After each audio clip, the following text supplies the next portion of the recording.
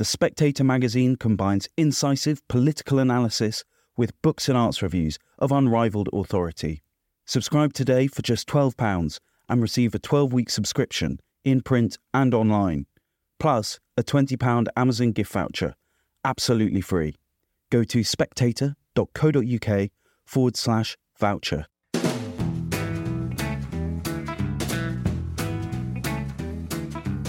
Hello and welcome to the Americano podcast, a series of discussions about American politics, power and prejudices.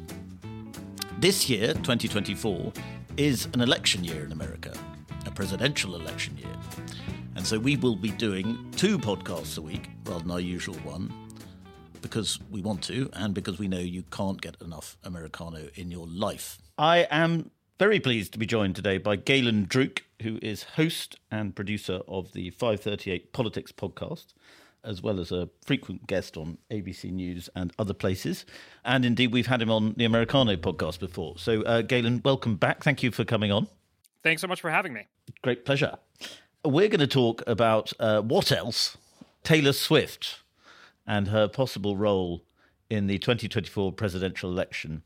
And I want to talk to you about this, Galen, not just because I'm superficially interested in such things, but also because the New York Times, I think this week, reported that Taylor Swift is a top priority for the Biden-Harris campaign.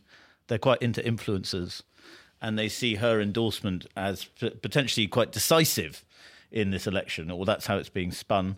And of course, this has prompted much media interest, lots of fury among conservatives who think that she's some sort of sinister Democratic operative, and that perhaps her relationship with Travis Kelce, who's a tight end for the Kansas City Chiefs, who are now going to the Super Bowl, is some sort of some sort of sinister op. Oh, boy. Yeah, that has been cooked up to brainwash gullible Americans into voting for Joe Biden over Donald Trump. It's all quite silly. And nevertheless, it is quite interesting, I think, the subject of celebrities and politics and whether their endorsements count and so on. So let me start with the obvious, Galen. What do you think a Taylor Swift endorsement could be important for Joe Biden, could matter at all? Silly, but interesting. I guess that might be a good way of describing American politics these days. Do I think that a Taylor Swift endorsement would matter all that much? No. But I can elaborate on that. I mean, first of all, Taylor Swift is a known Democrat at this point who has endorsed Democrats in the past. So the idea that it's some big get to have Taylor Swift endorse a Democratic president running for re-election is a little odd to me. I would actually assume that she will end up endorsing and or voting for Joe Biden. And so on top of that, we also have some sense that celebrities can't fix what is ultimately a deep political vulnerability, right? Hillary Clinton had just about every celebrity on the planet endorse her in 2016, and it didn't help her at all. Apart from Taylor Swift, sorry, I'm going to interrupt you. Apart from Taylor Swift, which some people at the time thought was very significant. Yeah, I mean, that's also a bit silly. So when we have people who loom large in public culture, people will read into them all kinds of things that oftentimes aren't the case. So at the moment, as you described, we have, and this is Twitter brain, really. I don't think that any Republicans, like normal Republicans outliving their lives, are paying any attention to these weird rumors and conspiracy theories about the role that Taylor Swift and Travis Kelce could play in the 2024 election.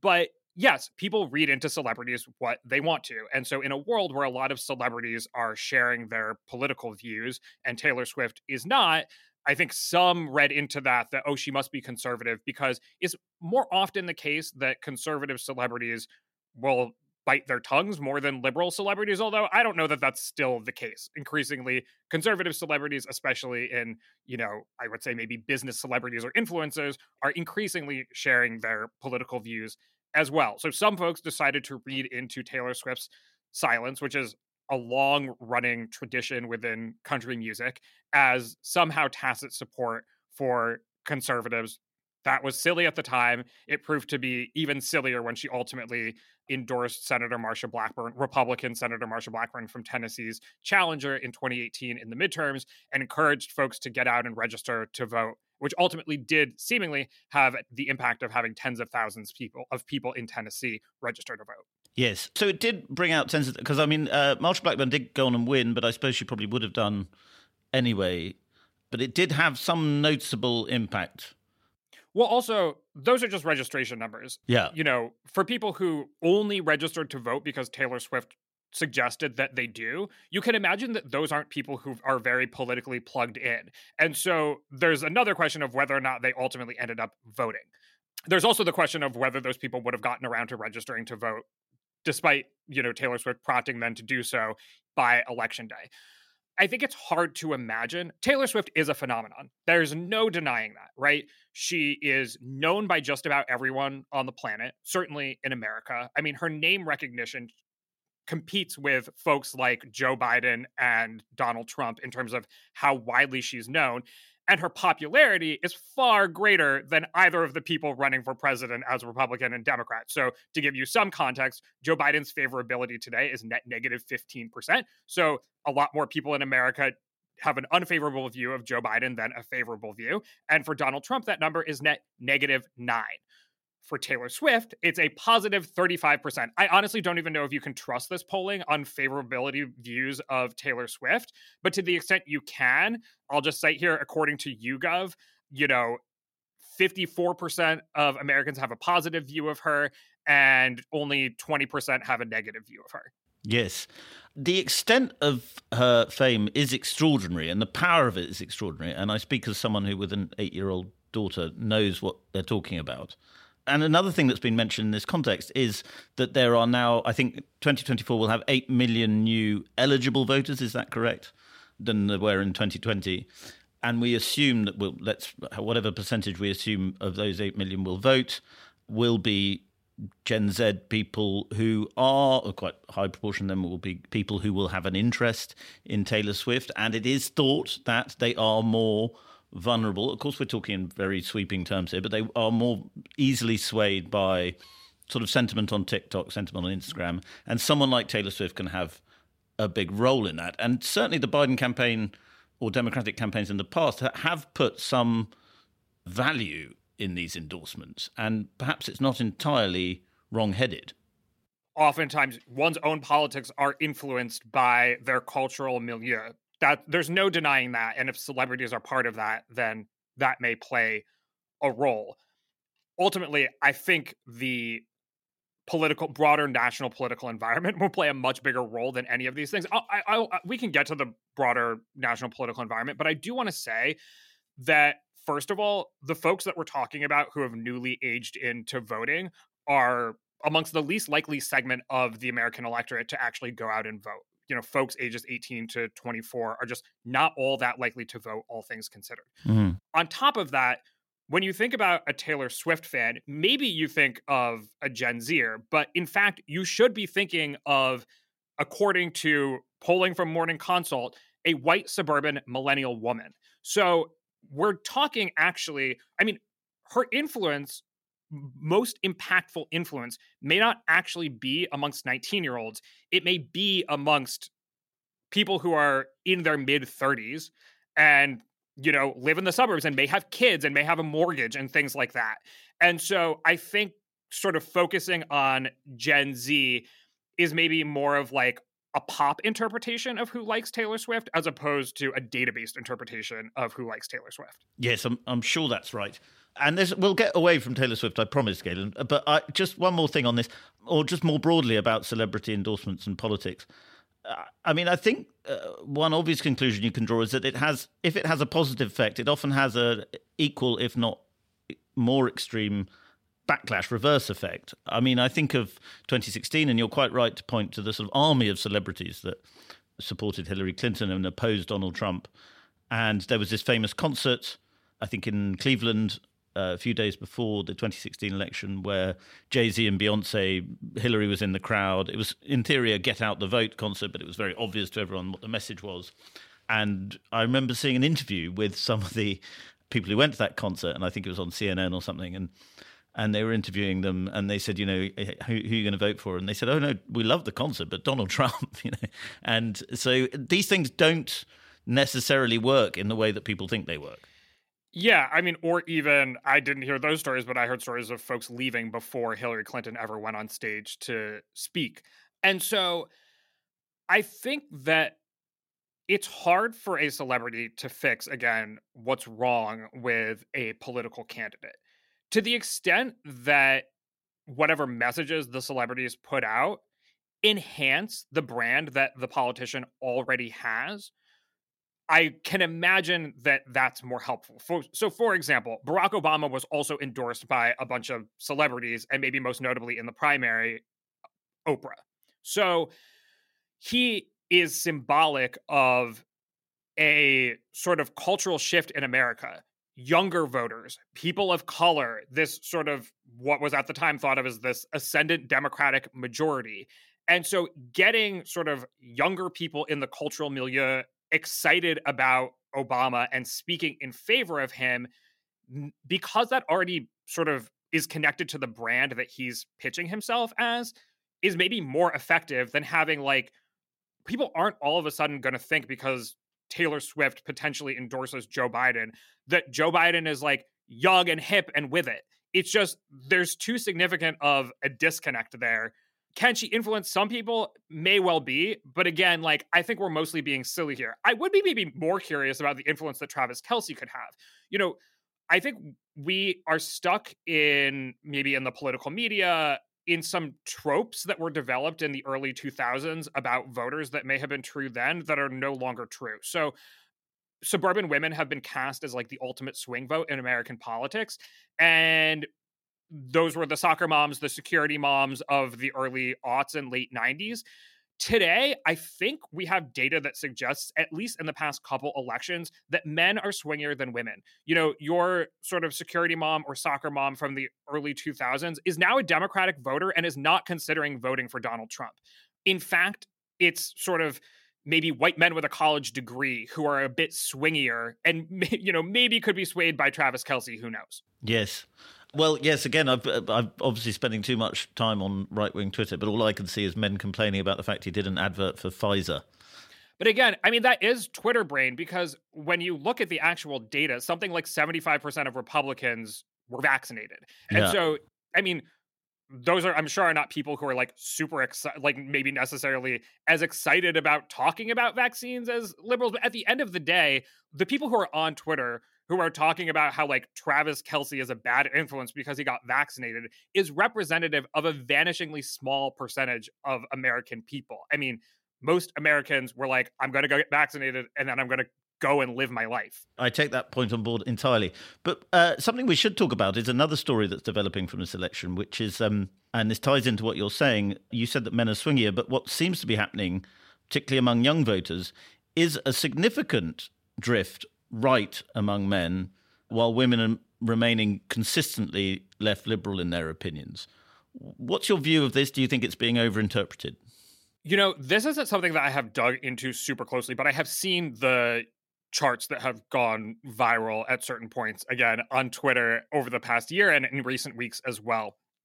And I think, particular from the Financial Times, it looks like what has happened in America is a lot of the gender divide amongst Gen Z comes more from young women moving left than it does from young men moving right.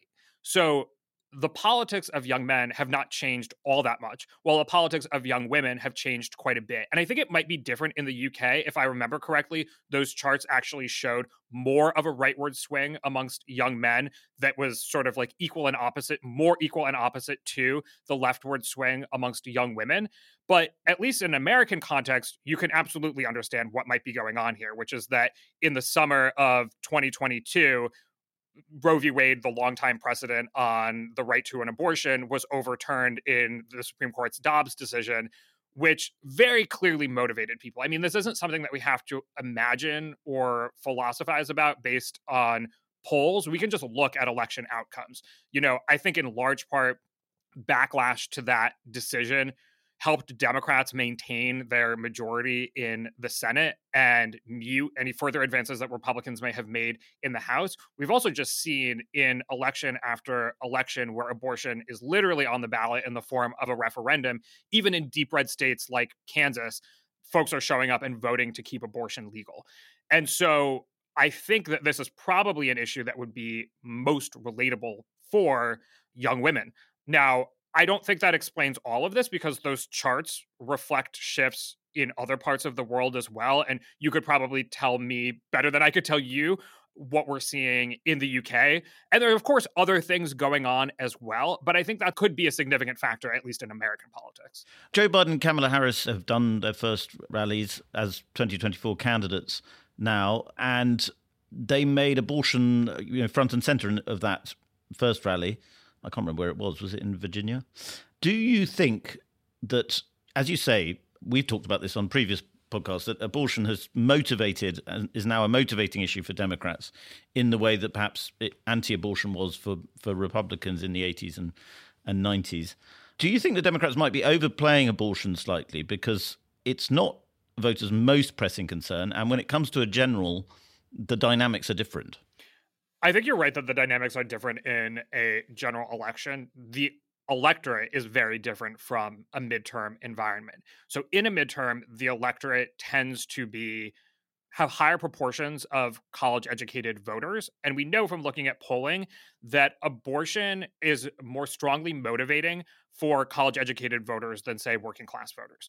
And so people who are very plugged into politics and the political debate du jour are more likely to turn out in midterms just because a lot of people aren't really paying attention to who's maybe running for Senate, House, or what have you, at least not to the degree that they're sort of forced to pay attention to a presidential election in a year like this year. I mean, we're about to have a 10.5-month-long general election on our hands where not a single person in America will be able to avoid the sort of Trump v. Biden rematch.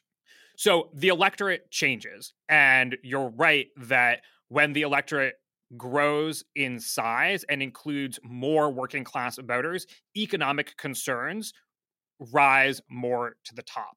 Now, I think that abortion, though it doesn't register as salient as issues like the economy, immigration, or even foreign policy and national security, it serves Democrats, I think, probably to motivate some people to turn out, maybe the young voters that we've discussed, or maybe ancestral Republicans who don't really like Trump anyway, and maybe need something to get them over the edge to turn them out and vote for Biden as opposed to not vote at all.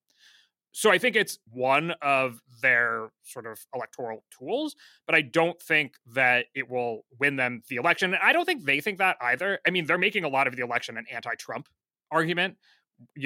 That worked in 2020. Will it work in 2024 when he's not the president? I'm not sure. I think other things are probably more important, like, the direction of the economy, which we can talk about, and the degree of the severity of the crisis at the border. Those will probably end up playing a very big role. But it's actually important to say this too. I mentioned voting directly on the issue of abortion.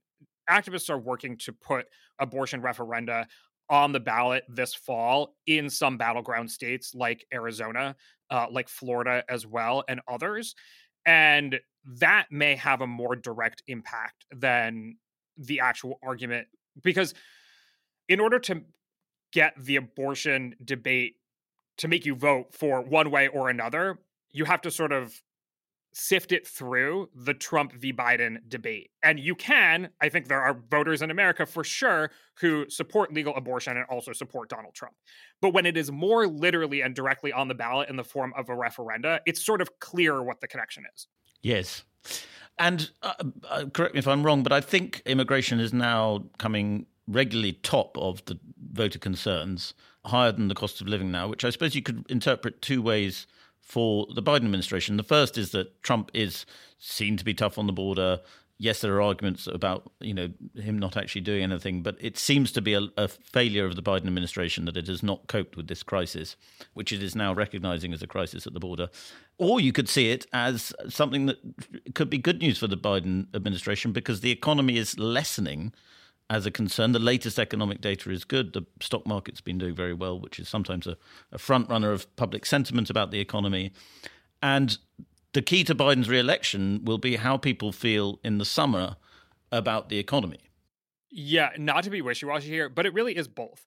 And the numbers bear that out, which I can share with you. So for much of Biden's presidency, the consumer price index was rising faster than wage growth, which quite literally meant that Americans were becoming poorer under the Biden presidency. That switched during 2023 to where wages are now rising faster than prices. And we are seeing that borne out in consumer sentiment data now. I mean, we had a really rapid rise in the University of Michigan does regular consumer sentiment polling or surveying, and we saw a really rapid rise in consumer sentiment. As you mentioned, the stock market is up. We know that GDP grew by over 3% last quarter, which by European standards is like literally impossible to even imagine. And we know that inflation is approaching 2%, which is the Fed's goal. In fact, some of the most high profile things like food, gas, and cars have decreased. So deflation in those markets, as opposed to just the rate of increase slowing. And so that's real. And Americans are reacting to that by being less worried about the economy. At the same time, though, they are more worried about the border. And that's also a reaction to the reality on the ground. So in December, encounters at the southern border breached 300,000, which is an all-time record. For most of Biden's presidency, the numbers of encounters at the border have been around 150,000 per month or higher. For some context, that number was only approached once during either Trump or Obama's presidency. So for all of those 12 years, encounters at the border were around 50,000 per month or less. So I think at this point, there's no denying that there is a crisis at the border, and it's starting to be felt by blue city mayors and blue state governors because, for political reasons in large part that seem to have ultimately worked in shaping public opinion, governors from southern states have sent migrants to northern states and northern cities in order to impact the political discussion. And it clearly has, because you now have Democrats talking about a crisis at the border in a way that you haven't really heard them talk about previously. It's in state line in New York right now. It's the mayor of New York City. It's the governor of New York. It is the mayor of Chicago and the governor of Illinois and beyond. And we have now most recently seen Biden say that he wants to reach a deal on border security with Republicans in the Senate. Up until now, Democrats' position has been they only want to increase security at the border. Well, in large part, their position has been they're willing to increase security at the border, but in exchange, they want a pathway to citizenship for some people who are in the country illegally, whether it's dreamers who were brought to the country as minors or what have you. But obviously, the terms on which that debate is being had have changed significantly. So it's interesting what you suggest there about this seemingly cynical ploy by Republican politicians to send migrants to Democrat areas. It seems to have worked, you're essentially saying. I think it's undoubtedly worked. Yeah. I mean, you now have high-profile Democrats talking about not having the resources necessary to care for migrants. You know, people who live in these cities can see the effects themselves from migrants in parts of the city that they're like very familiar with. I mean, you look at Port Authority or Penn Station or what have you in New York City, and it's quite clear that the city is having difficulty providing the resources required for that number of people arriving in the city. And I wonder to what extent people pin their concerns about immigration directly onto Joe Biden and to what extent they pin the possible answer to them onto Donald Trump. Obviously, there's this political fight at the moment going on where Democrats and sort of people like Mitt Romney are trying to say Trump would rather this problem got worse in order to help him get elected. Trump is sort of trying to own that by saying, yeah, fine, blame it on me. That suits me fine. What does the data tell you about how people react to the immigration issue in terms of their voter preferences? So I think Trump has quite transparently said that he doesn't want to give Democrats a win on the border in an election year. Yeah. And we're going to see how that plays out. The Speaker of the House, who's a Republican, Mike Johnson, has said that this Senate agreement, which was ultimately sort of an ask from Mike Johnson and other House Republicans of if you're going to send aid to Ukraine, it has to be combined with a border security deal. He's now saying that that agreement is dead on arrival. We'll see how that all plays out. But in terms of partisan politics, we can look at it this way. Republicans have long been more trusted on immigration and border security than Democrats. There are just certain issues that, because of the party's brands, they are more trusted on than the others. So for Republicans, again, it's immigration, border security, national security in general, the economy. For Democrats, it's things like healthcare, education, at this point, abortion. So this sort of plays into pre-existing perceptions of the two parties, which is that Democrats are sort of weak on the issue and that Republicans are more hawkish on the issue. Now, that can be something of a detriment to Republicans if the conversation is about deporting the millions of people, many of whom sort of keep afloat the entire country's food system. According to the Department of Agriculture, 50% of farm workers are undocumented, which is to say they're in the country illegally. And according to some organizations that represent farm workers, that number is closer to 75%. So deporting all of those people overnight would have a significant impact on how the country functions. And especially, we're speaking during a time where the labor markets are already very tight in the country. So if Donald Trump makes the argument about, deporting 12 million people during his second term in office, that's ground on which he's probably not going to win. But if the argument is we should have a secure border so people aren't just coming into the country illegally, or our asylum laws need to be changed so that people aren't abusing the asylum system, I mean, that is an argument that I think Republicans have basically already won, and that's evidenced by the fact that Joe Biden is caving. I mean, this is a sincere political vulnerability, and I think anyone who has looked at European politics over the past decade can't deny it. I mean, Europe experienced its own migrant crisis, and in response, basically every country either elected a right-wing government or their left-wing government completely switched positions on immigration 180. It's actually surprising to me that it took this long for Democrats and Biden to recognize the severity and the vulnerability of this issue and sort of come to the table and say, we want to do something on border security, because it's a visceral issue and it's a very concrete, not abstract one. People can see on the news every night, folks coming across the border. Yes. And lastly, Galen, I want to ask you about the Democratic tactic or strategy of making Trump a big part of this election. People say making it a referendum about Donald Trump. I want to talk to you about this in relation to Nikki Haley's campaign, because I think you could see in New Hampshire, could you not, Trump's vulnerabilities as a candidate. Because obviously the large number of independents who vote in New Hampshire, in all those areas, he didn't do very well. The longer Haley's campaign goes on, I accept that other states are different to New Hampshire, but it's quite useful for Democrats to look at that campaign and sort of say, here are the areas where we can target and attack Trump, because we can see where anti-Trump animus is quite strong. And in fact, would you say that New Hampshire showed that, contrary to polls suggesting Trump's doing better and better, the Democrats are onto a winning ticket with the anti-Trump strategy? I think it's hard to say that based on New Hampshire. And the reason is because we have state-by-state polling of how sort of Trump and Biden are viewed. And views of Biden have held up strangely well in New Hampshire compared to other battleground states. New Hampshire is not like a tier A battleground state, but it is highly competitive. And, for example, had Al Gore won New Hampshire in 2000, he would have been president. So even if it more frequently goes to Democrats in national elections, it's always very close.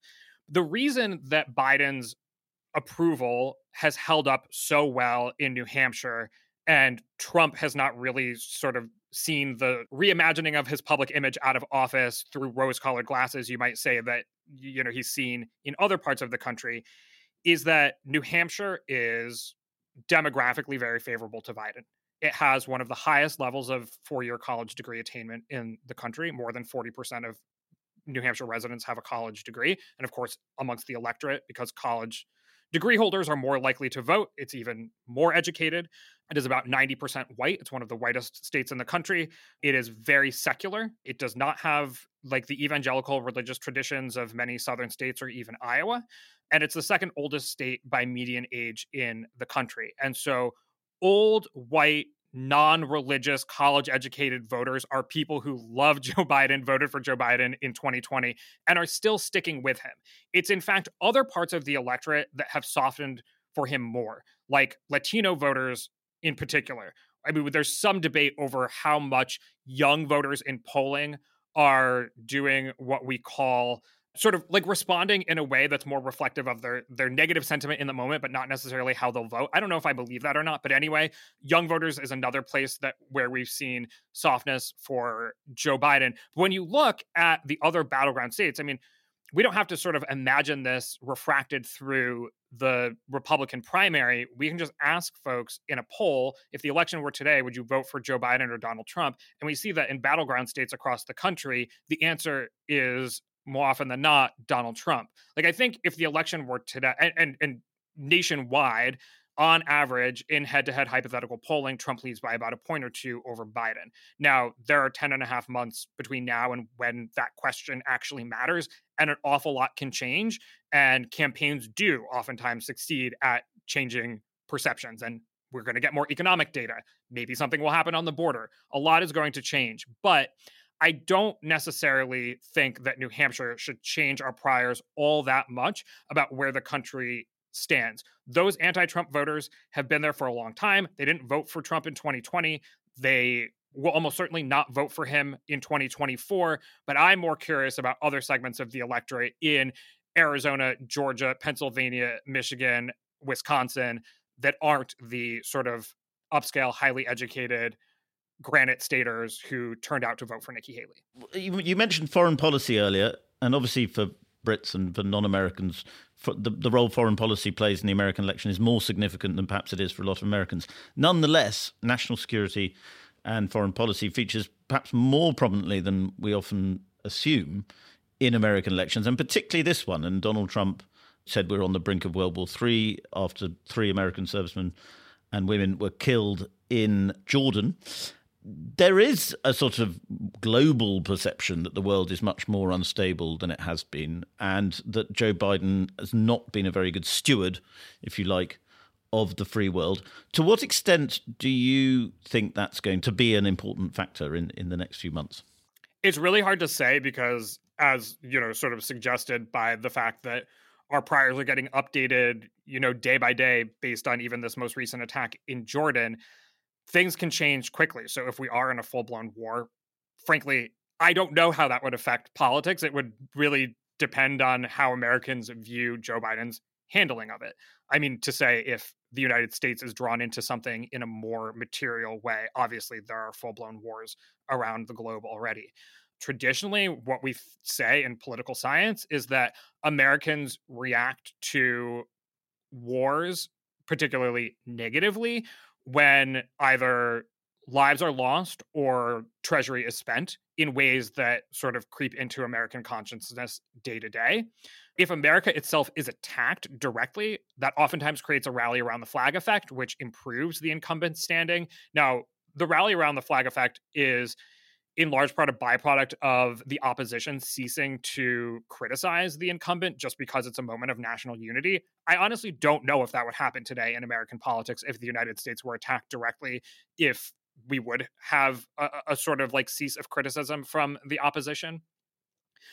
If things were just to remain as they are today, I think pretty clearly from the polling, both the economy and immigration would play a larger role in Americans' perceptions of the two candidates. There are things around the margin, like people point to folks within the Democratic Party who are to the left of Biden on the issue of Israel, Palestine, and the war in Gaza as a vulnerability for him. Not necessarily that those people would vote for Trump, but that they wouldn't turn out at all. I think we'll have to wait to see how that materializes. My assumption would be that that's somewhat marginal, again, in comparison to issues like the economy and immigration. But it's certainly not a non-issue, and we're just going to have to wait and see the degree of salience as things progress over the coming months. We will wait and see. Galen, as ever, fascinating to talk to you, and thank you very much for coming on to the Americano podcast. Thanks for having me. That's all for this episode of the Americano podcast. I'd like to thank my brilliant producer, Natasha Feroz, and urge you to leave a generous, kind, and warm-hearted review of this podcast on whichever platform you listen to it.